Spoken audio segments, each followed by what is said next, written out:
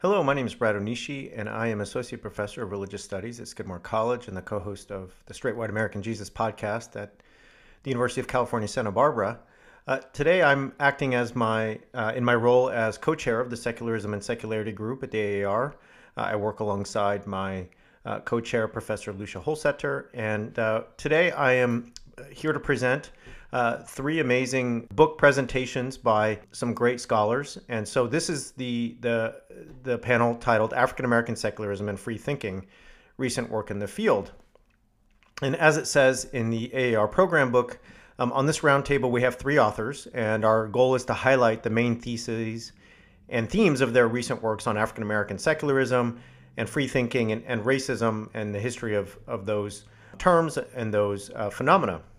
Instead of highlighting just one of these authors, as often happens in these kind of author meets critics panels, our goal has been to bring together these three scholars and thinkers and writers to stage a conversation among them. And so what we're doing now is presenting the pre-recorded sessions that we did with each of the authors, Carol Wayne White, Joseph Winters, and Nathan G. Alexander. What you'll hear in the following is each of them explaining the main arguments of their book, the kinds of audiences that they had in mind when they wrote it, the gaps in the literature that they felt they were filling in by completing this project, and the kinds of research, questions, and pathways finishing the project has opened up for them. And as you will as you will hear, their explanations of their work are really windows into just rich research portfolios. And so our goal is for you to have available these conversations, to be able to listen to them at your leisure.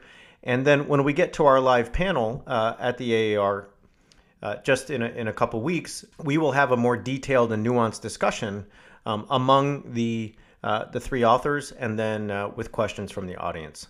So before I turn to our conversations, let me just briefly introduce each of the authors in the order that their conversation will appear. First, we have Carol White, who is Professor of Religious Studies at Bucknell University. Professor White has published three books. First, Post-Structuralism, Feminism, and Religion, Triangulating Positions, and that came out in 2002. The Legacy of Anne Conway, Reverberations from a Mystic Naturalism, from SUNY Press, and that's in 2009. And then there's her book that we will be discussing today, and that is Black Lives and Sacred Humanity, The Emergence of an African American Religious Naturalism, which came out from Fordham University Press. Our next presenter is Dr. Joseph Richard Winters, who is the Alexander F. Hemeyer Associate Professor of Religious Studies and African American Studies at Duke University. He also holds secondary positions in English and Gender, Sexuality, and Feminist Studies. Professor Winters has a forthcoming book titled Disturbing Profanity, Hip-Hop, Black Aesthetics, and the Volatile Sacred, which is under contract with Duke University Press. And today we'll be discussing his first book, Hope Draped in Black, Race, Melancholy, and the Agony of Progress, which came out a couple years ago, also with Duke University Press. Our final presenter is Dr. Nathan Alexander. Dr. Alexander received his PhD a couple of years ago from the University of St. Andrews and was recently a postdoctoral fellow at the Max Weber Center for Advanced Cultural and Social Studies at the University of Erfurt in Germany. Today, we will be discussing his book, Race in a Godless World, Atheism, Race, and Civilization, 1850 to 1914, which appeared from NYU Press and Manchester University Press in 2019. I'll turn now to my conversation with Dr. Carol White, then we will hear from Dr. Joseph Winters, and finally, Dr. Nathan Alexander. Okay, well, I am joined now by Dr. Carol Wayne White, and we are recording Tuesday morning, or Tuesday afternoon, I should say. First of all, let me just say thanks for taking the time, Dr. Wayne White, to join me and to participate in this panel. I'm really grateful. Thank you, and you may call me Carol. Okay. I may call you Brad. Of course. It's a pleasure being here, Brad, and I'm delighted to have this opportunity to speak with you about my book. Yeah, well, and so I want to just give folks a little bit of a kind of understanding of your work. The book is Black Lives and Sacred Humanity Toward an African American Religious Naturalism. And I wondered if you could just start by talking to us about the topic of your work, your primary thesis, If you had to kind of give us a broad overview of the work, what would it be? So Black Lives and Sacred Humanity presents a model of African American religiosity that is not grounded in theistic claims.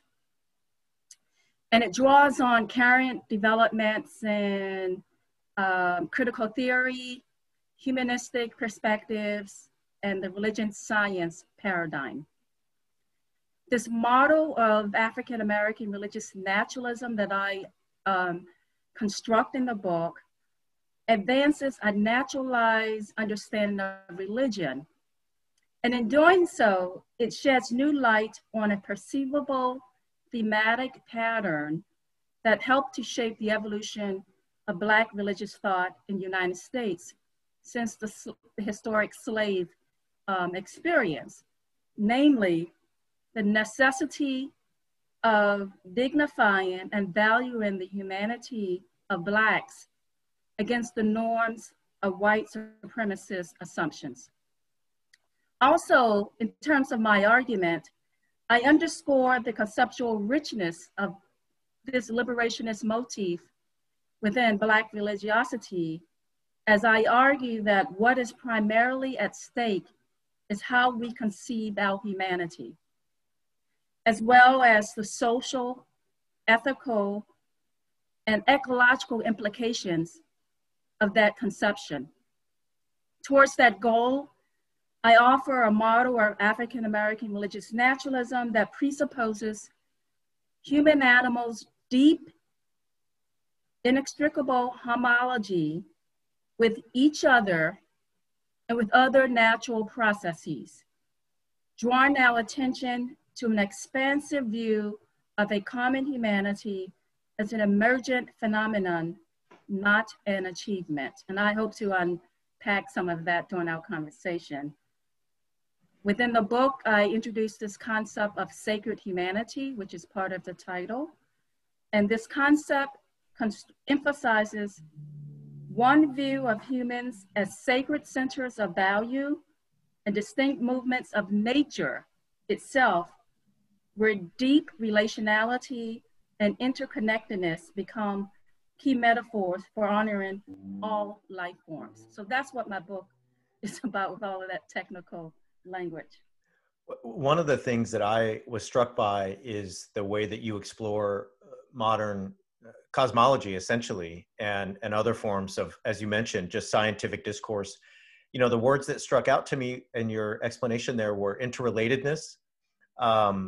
And I was just thinking about, some of the work that's being done in those areas on cosmology and especially in terms of quantum mechanics and so on and so forth. Yes. So would you just give us a little insight into how some of that plays into your thesis in the book? Oh, absolutely. Thank you for the question too.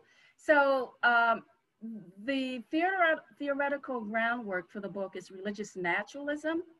And religious naturalism is a worldview. It's an orientation that is based in scientific views of reality. And what that means is that religious naturalists use the methods and the perspectives of empirical science to validate what is true.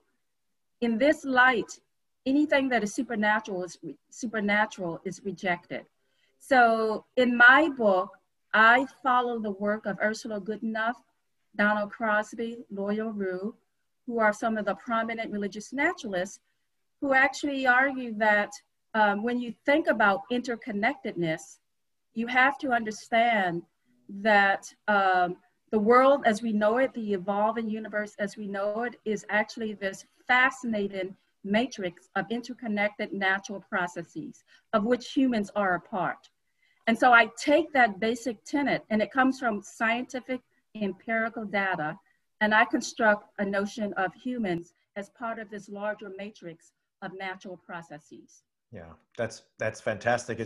It's just fascinating, and then in ways that are so impressive and so audacious, you connect that paradigm to a lineage of thinkers, Cooper, Du Bois, Baldwin, And so, how do they fit here? I mean, because it's amazing the breadth of what you're doing in the book in those terms.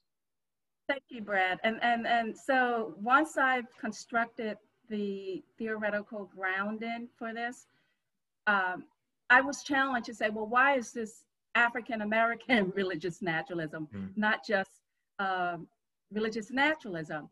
And I take these ideas and I trace them in select works of these three iconic figures to justify calling it African American religious naturalism. So some of you might not know about Anna Julia Cooper. She was an earlier figure along the lines of Du Bois. She was a little earlier than him, but they overlap.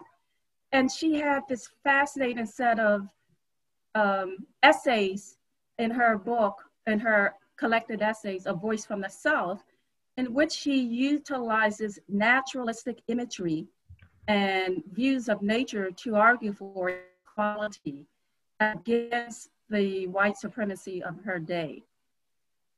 So she's one of these interesting figures, historical figures, who utilize a lot of humanistic, naturalistic ideas and methods to argue against the very myopic, depraved notions of humanity that kept Blacks outside of the circle of humanity during her day.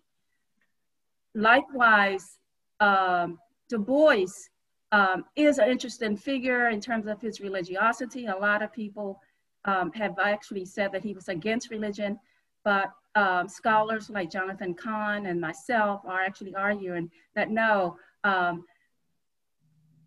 Du Bois's religiosity is a naturalistic, humanistic understanding of religion that basically is common sense perspectivism.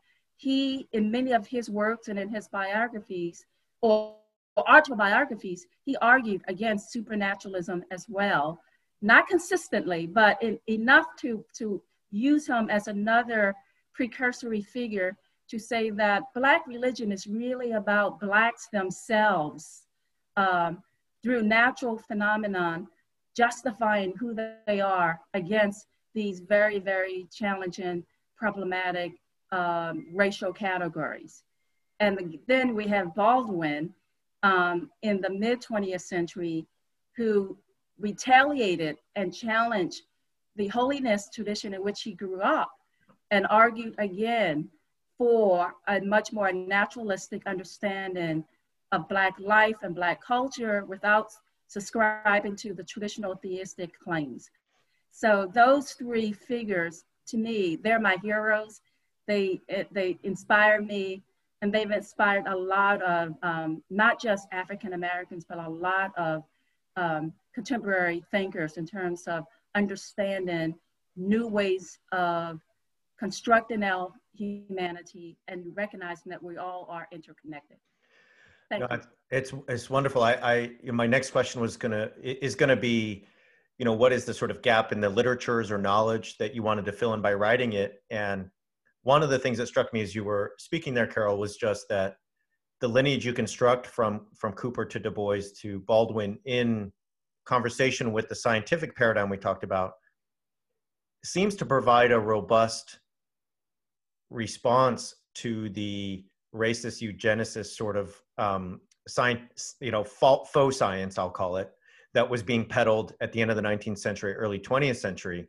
I wonder if that's maybe some of the gaps you wanted to fill in the literature, or maybe that's just my sort of interest, and you had other thoughts in mind when you started the work. Yeah, again, thank you for that question, Brad. Somewhat related to your question in terms of a gap is really me taking a particular form of knowledge, science, and reclaiming it. In the past, it has been used actually for the very things you've said, to keep Blacks seen or viewed as subpar humans. And for me, the beauty of religious naturalism is that it challenges some of these earlier scientific claims.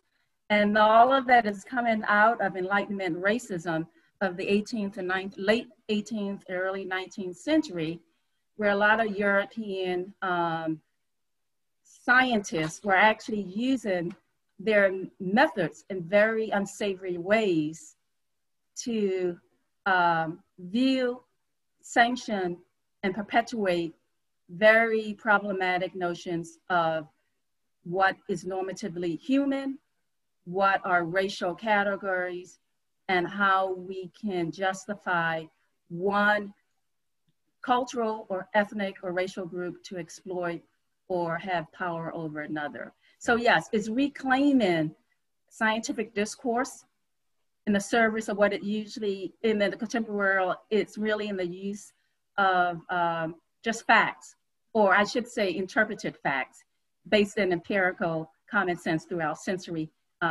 data, and reclaiming it in a way that many people of color are often afraid of scientific discourse because it has been used in such a negative, problematic way. So that's one of the gaps. Another, shall I go on? Or yeah, please. Yeah. Another gap that I'm trying to fill in is that in religious naturalism, which I love, very little of the prominent religious naturalists up until when I published my work were interested in issues of social justice or racial justice. It's not to say that they weren't interested in it, but they didn't publish on them. So that's another gap that I was, and I am still one of very few religious naturalists who's a person of color, who sees the beauty of it in terms of how it talks about interconnectedness and using common sense, pragmatic, scientific ideas to promote really good things. But it had not trickled down to some of these issues that religious scholars, philosophers of religion, and other social justice people were advocating. So I'm trying to fill in that gap as well. And another gap in terms of critical theory, philosophical ideas, and humanistic ideas, within Black theology and Black religion, very few, I'm not saying that there aren't some, but very few of these thinkers have pivoted towards religious naturalism or philosophy of religion or humanistic understandings to bring up the beauty of Black religion. And I'm filling in that gap as well. Yeah. Yeah, well, that was something that struck me. Is did you feel as if you were standing in a liminal space, because on one side you're trying to bring certain scientific paradigms and discussions surrounding naturalism and humanism into conversation with a lineage of Black thought that essentially what you're offering is not a theistic framework. It's an alternative to that.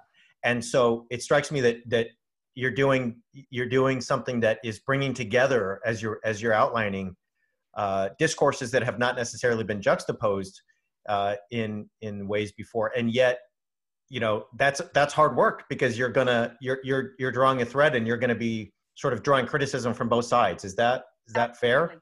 Yeah. Very fair.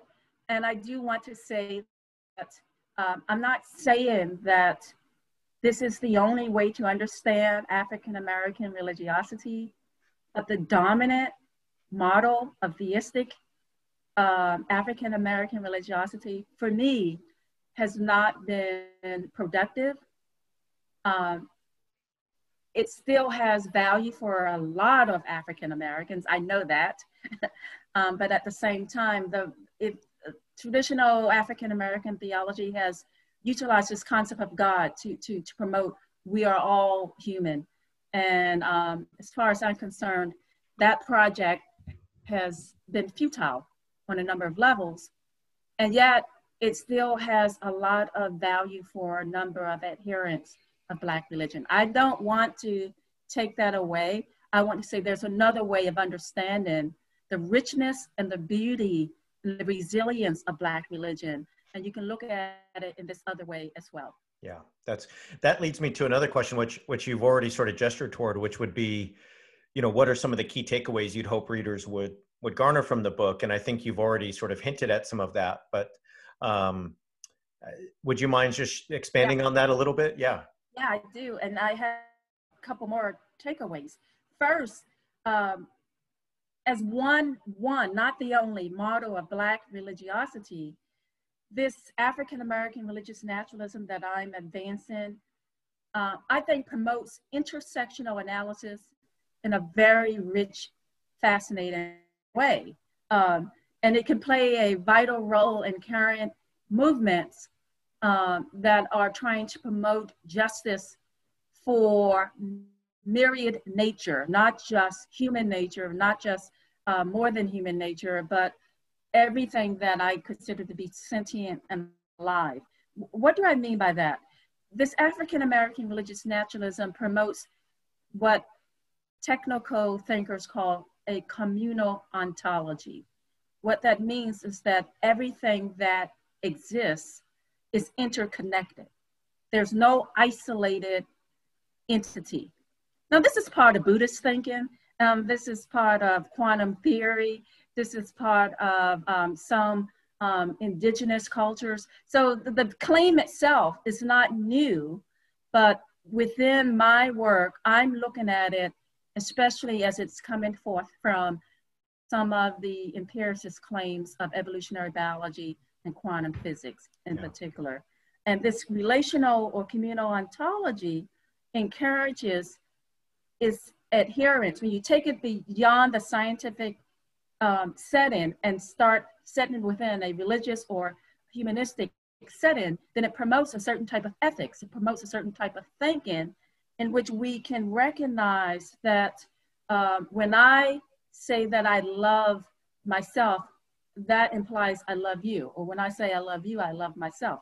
There's no such thing as any type of isolationist rhetoric or politics. So it's the one and the many, it's the one and the all that has been a classic philosophical issue, you know, in terms of rational thinking. But when you really trickle down, it's really suggesting that when you talk about Black lives, you're talking about all lives. When you're talking about racialized bodies, you can't pit racialized bodies against gendered bodies. You can't pit secular against religious. You can't pit queer versus heterosexual, humans versus more than human. All are part of this matrix of existence, life that is interconnected. And now best science promotes that. And some of our earlier wisdom traditions have promoted that as well. Yeah, it's really fascinating how you've taken your cues from the quantum physics and quantum mechanics and cosmology sort of worlds and drawn them into an ontology that reaches to the political level, right? And to, as you're saying, there's an ethic here that is able to be constructed from this ontology, and that's really fascinating. And it leads me to a final question, which is really, you know, what future research did this open up for you, or maybe what's the current things that have maybe come from finishing this project and turning your attention to other avenues of thought. I just wonder if there's some connections there and some light bulbs that went on in the process and things you might explore further. Thank you again. Since the publication of this study in 2016, I've actually have been exploring several themes within it in other works. And I have to say that I feel so fortunate that the book has received a lot of attention that has pushed me to speak about it in different venues. And so one particular article that's forthcoming is when I'm actually looking at the Black Lives Matters movement through the lens of religious naturalism as a type of new materialist thinking. So what I do in this and it's coming out in an edited volume, it will be out in 2021. I basically argue that the Black Lives Matter movement has not been understood by a lot of people. There's a lot of rich theoretical, conceptual thinking within it.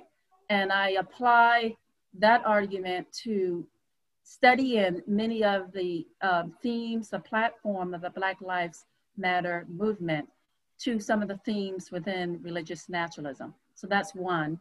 Another interesting study I have done that has already been published, I looked at James Baldwin's as iconic queer theorist, and I looked at some of his thinking. So I pulled from my chapter Baldwin, um, looking at how you can understand his idea of Black religiosity and Black human beings, his notion of the bastardized existence of Black Americans here as a type of queer enactment, and utilizing, again, religious naturalism, the one and the many, and all, and that interconnectedness. And finally, I'm working on a new book as we speak, in which I'm taking the idea of white supremacy and human exceptionalism, both of those that are implicit within my 2016 publication, yeah.